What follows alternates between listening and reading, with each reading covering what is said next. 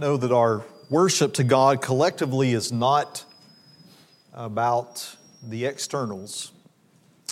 It is not about how good the singing sounds or how beautiful the prayers that we have prayed this morning may be. But I believe in some regards that those things that we can see from one another on the outside should be a reflection of what is on the inside of each one of us. And if our hearts have been in the right place this morning, if our hearts have been attuned to the heart of God, I think that that is going to come out in the sound that we hear. And what a beautiful sound we have heard this morning in singing praise to our great God. And that will be heard in the words of the prayers that have been offered this morning. And so I hope that your heart is in the right place. As we have just sung that last song, I was thinking about the scenes in the Bible from places like Isaiah chapter 6. As Isaiah is there in the presence of God, and the cherubim and the seraphim are bowing before our great God, the mighty creator of all, shouting, "Holy, holy, holy." And then my mind went to the book of Revelation and thinking about the 24 elders and all of the heavenly hosts that are surrounding God there at His throne. And they are bowing before Him day and night, saying, "Holy, holy, holy." And to be humbled, as we have already thought about this morning, as Brother Lance and Brother Xavier have brought to our mind this morning at the table, of just how good God is to us, and we certainly don't deserve any of those blessings. But we this morning as God's people have been able to partake in that praise, not only here on earth, but also in God's home in heaven, where that praise is going on continually. What a blessing it is for us to be here. We thank those of you who are visiting with us this morning. As Brother Kerry mentioned, we have several of our own that are away, and being a holiday week, that is going to be the case. But we are thankful for those of you who are visiting here with us this morning. And to see some familiar faces among us. It's good to see Becca and her new husband Ben with us. I think they are in the process of moving from California to Georgia, and so going from one side of the country to the other side. And we certainly are happy that they are have taken time out of their trip to come and to be with us this morning. And David and Carrie Weller are here with us, the Alderson's daughter and son-in-law. I don't know them real well, but I knew them because they live in Louisville, Kentucky, close to where we lived in Kentucky for a number of years and worshiped there at the Douglas Hills congregation. And just have a good friend and brother in the Lord, Mark McCreary, that has been there for over 20 years, I think, serving as an evangelist and one of their shepherds. And so it is good to be reacquainted with them again. I think it was 5 years ago that I decided, along with a couple of other Christians, that we were going to post one Bible verse a day during the month of November on Facebook. And it was going to be a verse that had something to do with giving thanks to God. And so we did that for 30 days. And that exercise, I would tell you, was good for me. If nobody else got anything out of that, none of my friends that may have read those posts or not got anything out of that, it was a good exercise for me. And as I was involved in that particular project, you might say, I began thinking about how often the idea or the concept of thanksgiving appears in Scripture. In the New American Standard Version, from which I am preaching this morning and I often read and study from, the following words, thanks or thanks, thankful, thankfulness, thanksgiving, gratitude, and grateful appear a total of 183 times in 29 books in Scripture. 71 of those references, as you might guess, are from the Psalms. The Psalms are just chock full of the psalmist offering his thanksgiving to God for who He is and what He has done for him. But those 7 words that I just mentioned there, they appear in 12 of the 39 Old Testament books and 17 of the 27 New Testament books.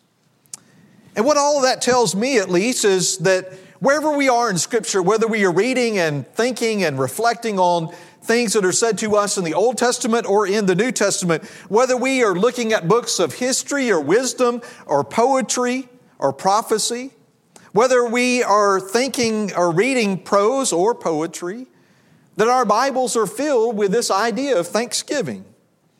And because that is the case, our Bibles, the Word of God, those words that have come from the mind and mouth of God Himself, if this book that we call the Bible is filled with thanksgiving, that we as God's children must be people who are filled with thanksgiving as well.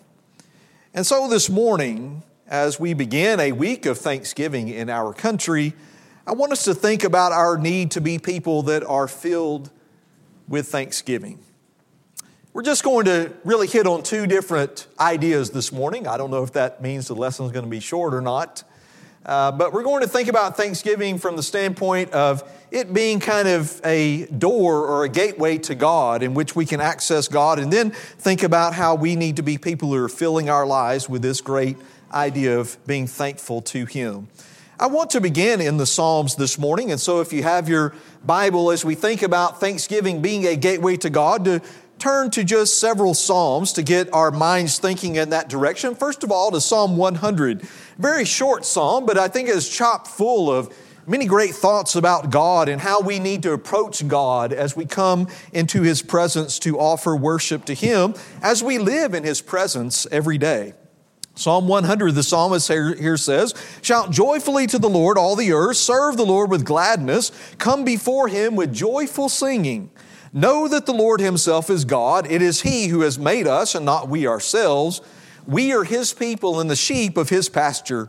Enter His gates with thanksgiving and His courts with praise. Give thanks to Him. Bless His name.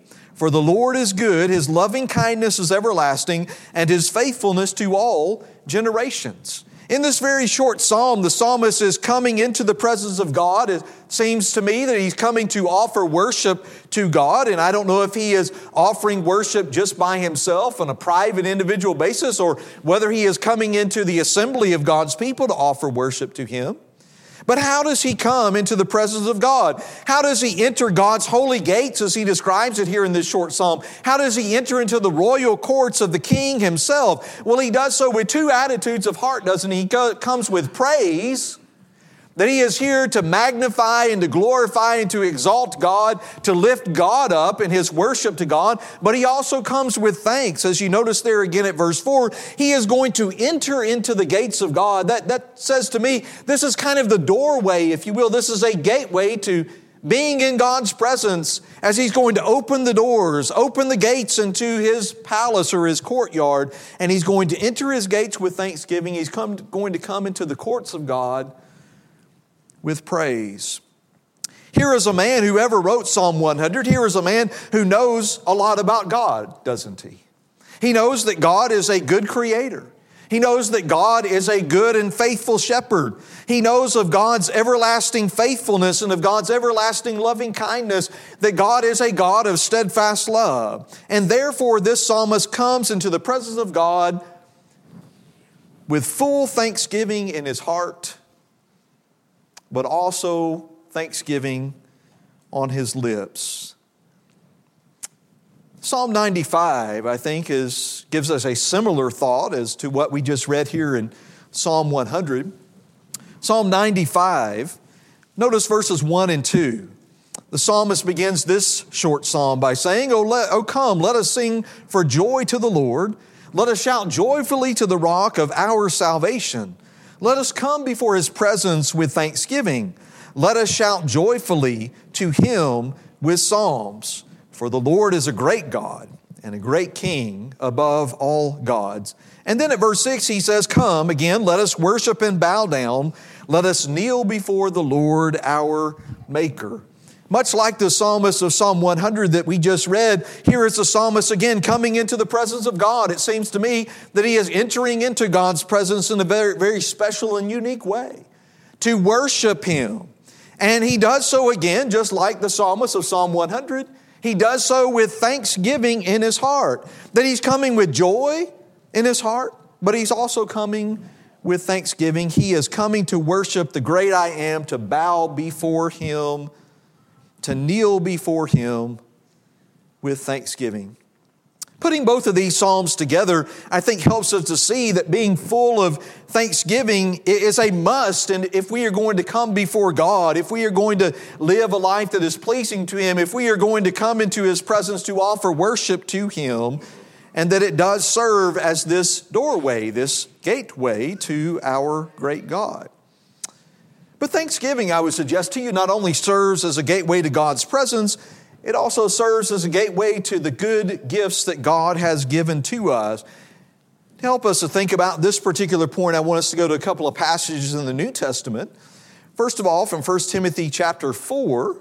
1 Timothy chapter 4, we might not often consider this particular text in line of what we're thinking of this morning about this idea of being filled with thanksgiving in our hearts and in our lives.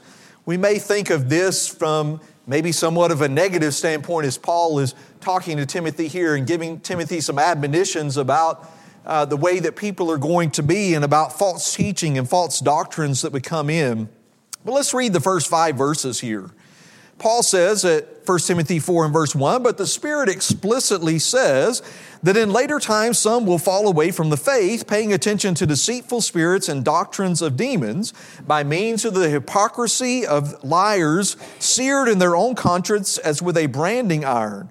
Men who forbid marriage and advocate abstaining from foods which God has created to be gratefully shared in by those who believe and know the truth.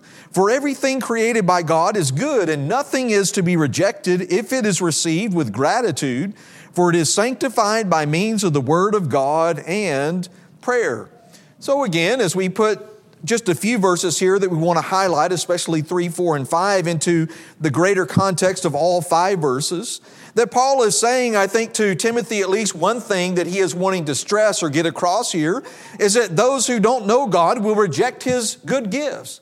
That God has given us marriage as a blessing to us, as something that should be a gift to us, something that He wants us to enjoy, that will point us to Him. God has certainly given us food as a blessing, and many of us are going to partake in that blessing later on this week. We will probably either have family or friends into our house, or we will go to someone else's house that we know, and there will be an abundance of food, and God has given that to us to be a blessing. It is a gift from Him. And so those who really don't know God will just reject His good gifts. But those who do know God, Paul says to us in this text, that they will receive those gifts. But how are we to receive the blessings and gifts that God has given to us? Well, Paul, like the psalmist, says to us here that we are to receive those things with gratitude. Verse 3, he says that these are things that God has created for us to share in, and we are to gratefully share in those by those who know and believe and know the truth. And then again at verse 4, everything that God has created is good, and nothing is to be rejected if it is received with gratitude. This whole idea that we're thinking of this morning, to come before God and to be people who are filled with thanksgiving, as we think about that in worship, as we've already talked about from the Psalms, but just as we think about that in our everyday life, that we are grateful, that we show our gratitude and our thanksgiving to God by accepting the gifts that He has given to us, by using them in the proper way. God created all things good, as we know from Genesis chapter 1, and He desires that we be people who are gratefully sharing in them as well. Not being filled with thanksgiving will keep us from knowing and enjoying God. I want you to turn to the book of Romans for just a moment. Another passage that in our mind may be kind of filled with a lot of negative ideas as Paul describes the environment of his day, which remains in our day. In Romans chapter 1, I don't know if I said Romans 12 or not, but Romans chapter 1, let's begin reading here at, let's just back up to verse 18. Get a little bit of the context here. Paul says, "For the wrath of God is revealed from heaven against all ungodliness and unrighteousness of men who suppress the truth and unrighteousness, because that which is known about God is evident within them, for God made it evident to them. For since the creation of the world, His invisible attributes, His eternal power and divine nature have been clearly seen, being understood through what has been made, so that they are without excuse. For even though they knew God," focus especially on verse 21, "for even though they knew God, they did not honor Him as God or give thanks, but they became futile in their speculations, and their foolish heart was darkened." Drop down to verse 25. "For they exchanged the truth of God for a lie and worshiped and served the creature rather than the Creator, who is blessed forever. Amen." We often turn to this text, and rightfully so, to think about, we look into the world around us and to think about how bad things have gotten. That as Paul highlights here for us in this text, in the next few verses, about the sin of homosexuality, about men lusting after other men and women lusting after other women and trying to fulfill those God-given sexual desires in a way that He did not intend for us to fulfill them. But in the midst of all that, I have to think about what Paul says here in the two passages I have on the screen in verses 21 and 25. Where did all of this start? How did people get to the point where they said, I'm just going to reject God's order of things. I'm going to reject God's plan in the way that He created us as males and females. And then you get down to the very end of this chapter, like verses 28 through 32, and you go through this whole list of sins that Paul mentions here, and you think, how do people get to the point where they are just wicked and evil? And Paul, I believe, gives us the answer here at verse 21. He says, failing to honor God as God, but also failing to thank God, that is a first step toward just totally rejecting God. How do we get to the point as a culture where we have taken God out of our thinking, where we have removed God from any thought among us as a people? It begins, Paul says, by not being thankful to God. You see, when we remove God from our thinking, from our words, from our actions, there really is no one to thank when you think about it, if I can get that out. Because God is the one from whom all blessings flow. I was listening to a podcast recently that Chris Emerson, I know many of you know him, does once a week called Excel Still More. He just has a wide variety of topics and text and thoughts, things sometimes that we don't think about as much as we should. But in one of those recently, I think it was last month, there was what was called a World Gratitude Day. I didn't even know that existed, and I don't think Chris did either until he heard someone say that in a conversation and Googled it and did some research on it.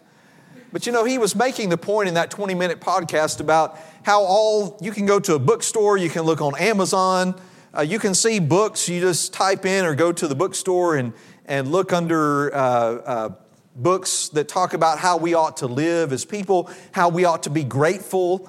And they approach it from a standpoint of taking God out of that you ought to be grateful and thankful for the blessings that you have. But if we look at life just that way and we remove God from the picture, we might be thankful and grateful people as long as everything's going well for us, right? As long as we have good health, as long as our job is going well, as long as we don't have family issues, as long as people are getting along with one another in our neighborhood or at work, we can be grateful people. But what about the times in our life when things aren't going well? When we're dealing with sickness and maybe we're about to lose our job and maybe things aren't the way that we want them to be in our family. And if you take God out of the picture, we're not going to be a grateful people. But he also made the point in that short podcast about how many worldly authors approach that idea of gratitude or thankfulness and removing God from the picture and saying, well, we just need to be thankful to one another. Well, if we're just here by chance and we're just a product of evolution over millions of years, why do we need to thank anyone? And I think that's the way that our society is going and where we are as a society as a whole, is that we have just become, for the most part, an ungrateful, unthankful people. But when you put God back in the picture, He is to be the focus of our thanksgiving. And so I hope you have seen that in these passages this morning. But to come back to our thought for this section, if we want access to God, I think we can safely say that we must be people who are filled with thanksgiving. Well, what does that look like practically in our daily lives?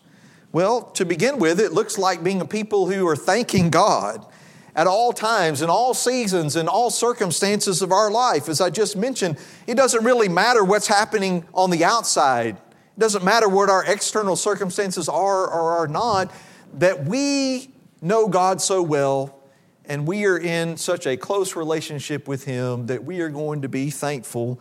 And not only be thankful, but as we're thinking about in the previous point, we're going to be people who are filled with thanksgiving, whatever we are dealing with in life. I want you to go back to the Psalms for just a moment.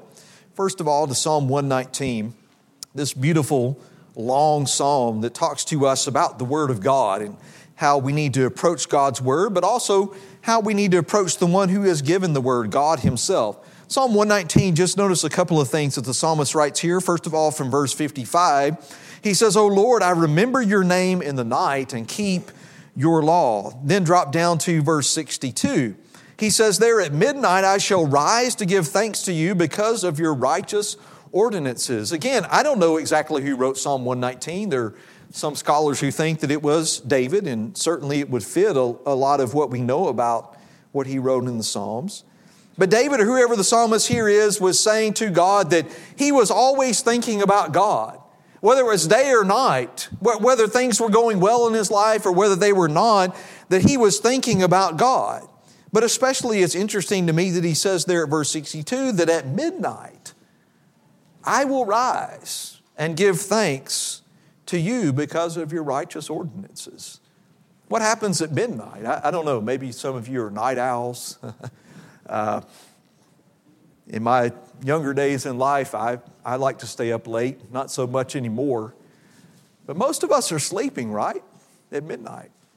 Especially this time of year, you're probably sleeping in a nice, warm, comfortable bed. And the last thing you want to do is get out of that warm, comfortable bed at midnight. This is a time that God has made. It's dark outside. It's time to sleep and to sleep well.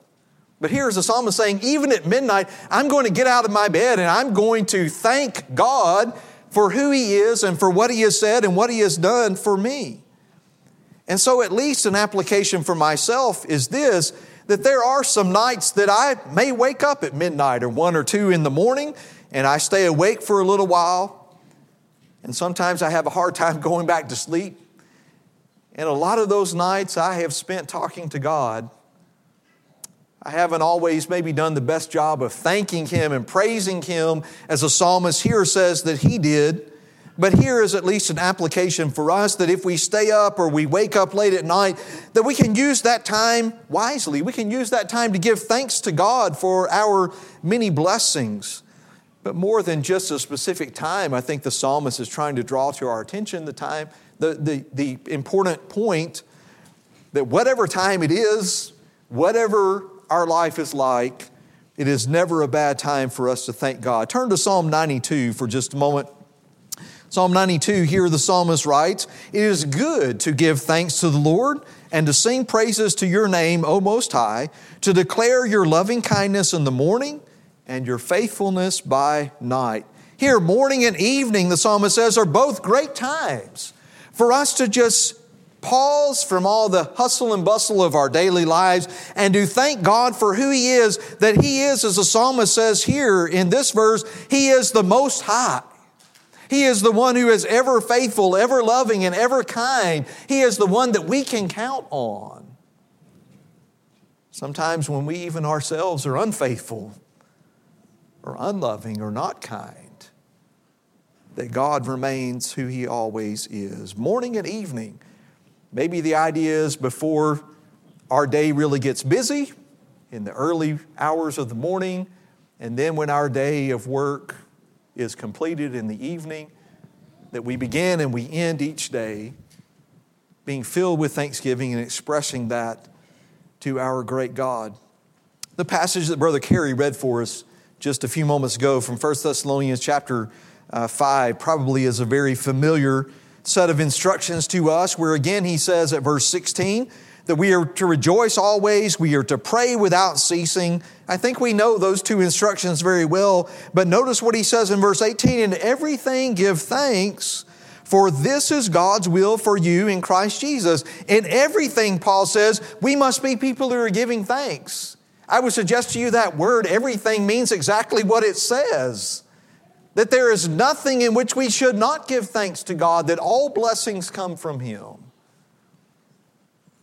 It doesn't mean, by the way, just like we say sometimes about the previous verse, to pray without ceasing, that we have to quit our day jobs, that we can't as parents take care of our children, that we can't do all of these other things that we do every day, and we just have to devote 24 hours a day, 7 days a week, 365 a year to just praying to God.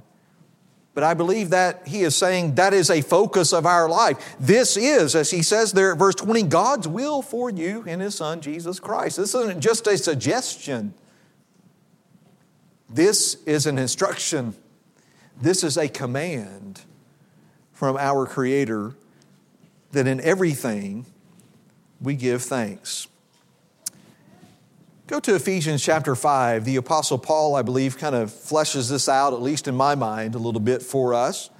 In Ephesians chapter 5, a text that we often turn to talk about how we are to worship God in song, that we are to sing to Him. And certainly that is a part of what he says here.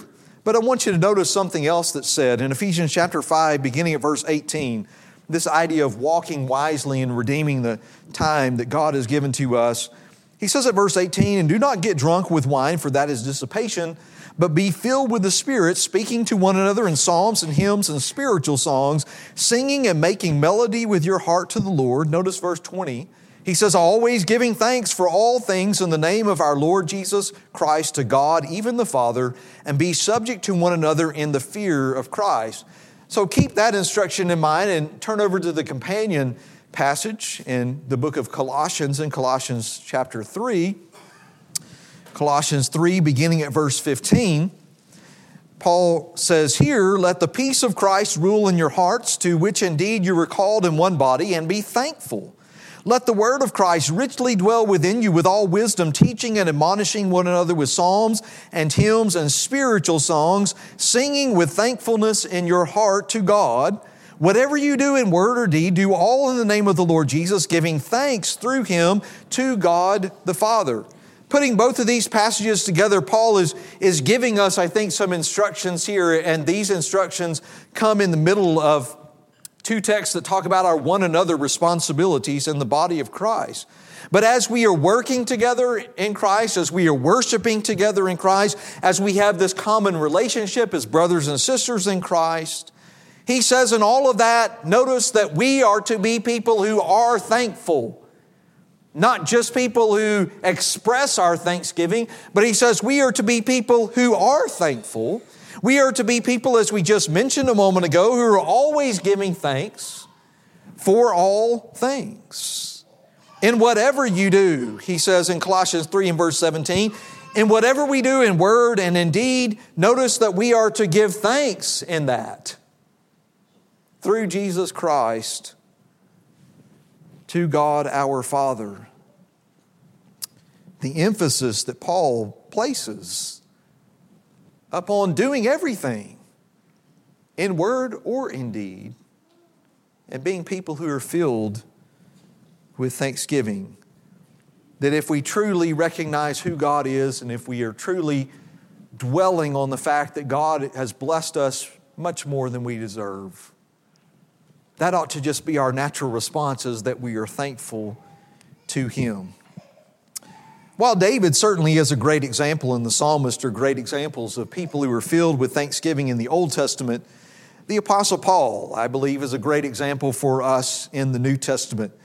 As Paul prayed to God, the one that he recognized as being the giver of every good gift, we find in the life of the Apostle Paul that he was a man who continually thanked God for his beloved brethren in a number of places. We're not going to take the time to read all of these passages. I'll just put them up here for you on the screen.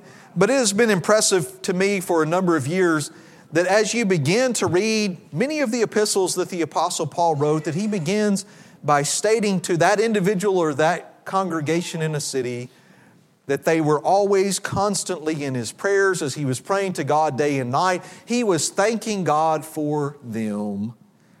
You see, here in the Apostle Paul was a man who was filled with thanksgiving. Was Paul's life easy? Did Paul always have good health? Was Paul one who was prospering from a financial, worldly standpoint in his life? Were things always going Paul's way? No. In a number of these epistles, he was sitting in prison. And it's not like the prisons that we have today, by the way, in this country. There weren't TVs in the prison cells. You didn't get 3 meals a day. You didn't get clean clothes or being able to bathe or things like that. It was often that he was sitting in a dirty, damp, cold prison cell with very little, if any, light. And yet, even in those circumstances in his life, here was a man who was filled with thanksgiving.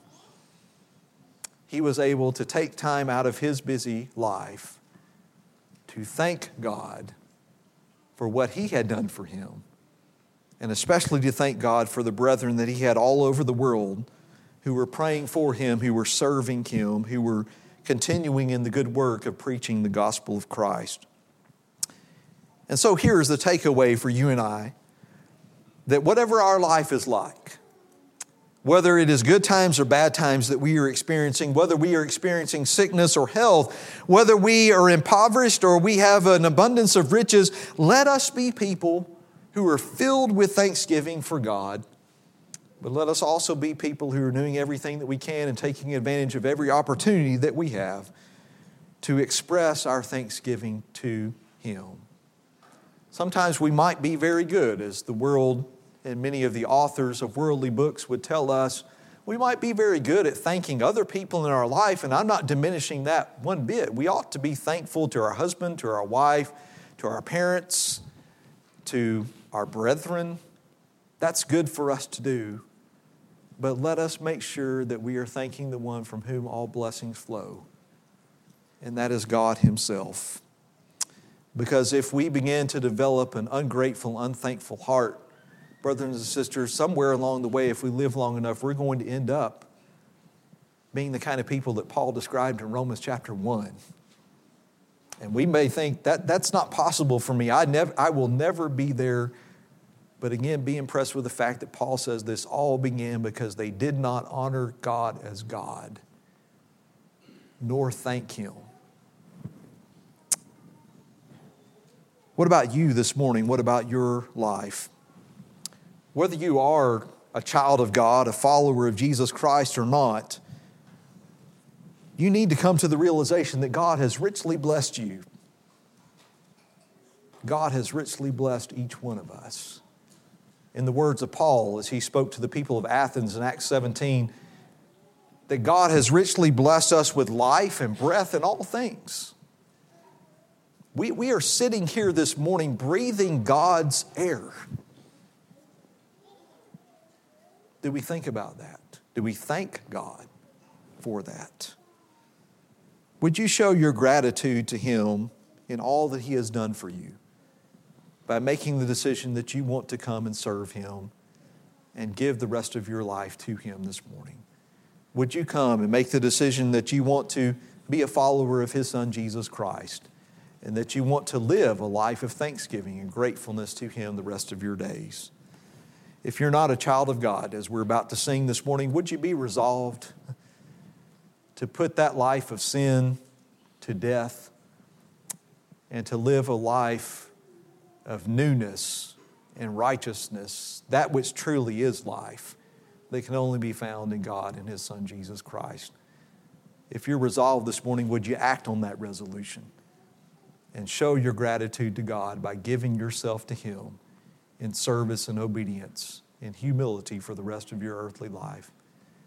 Whatever your need might be this morning, if you know that you're subject to the invitation of Jesus Christ, won't you respond now as we stand and as we sing?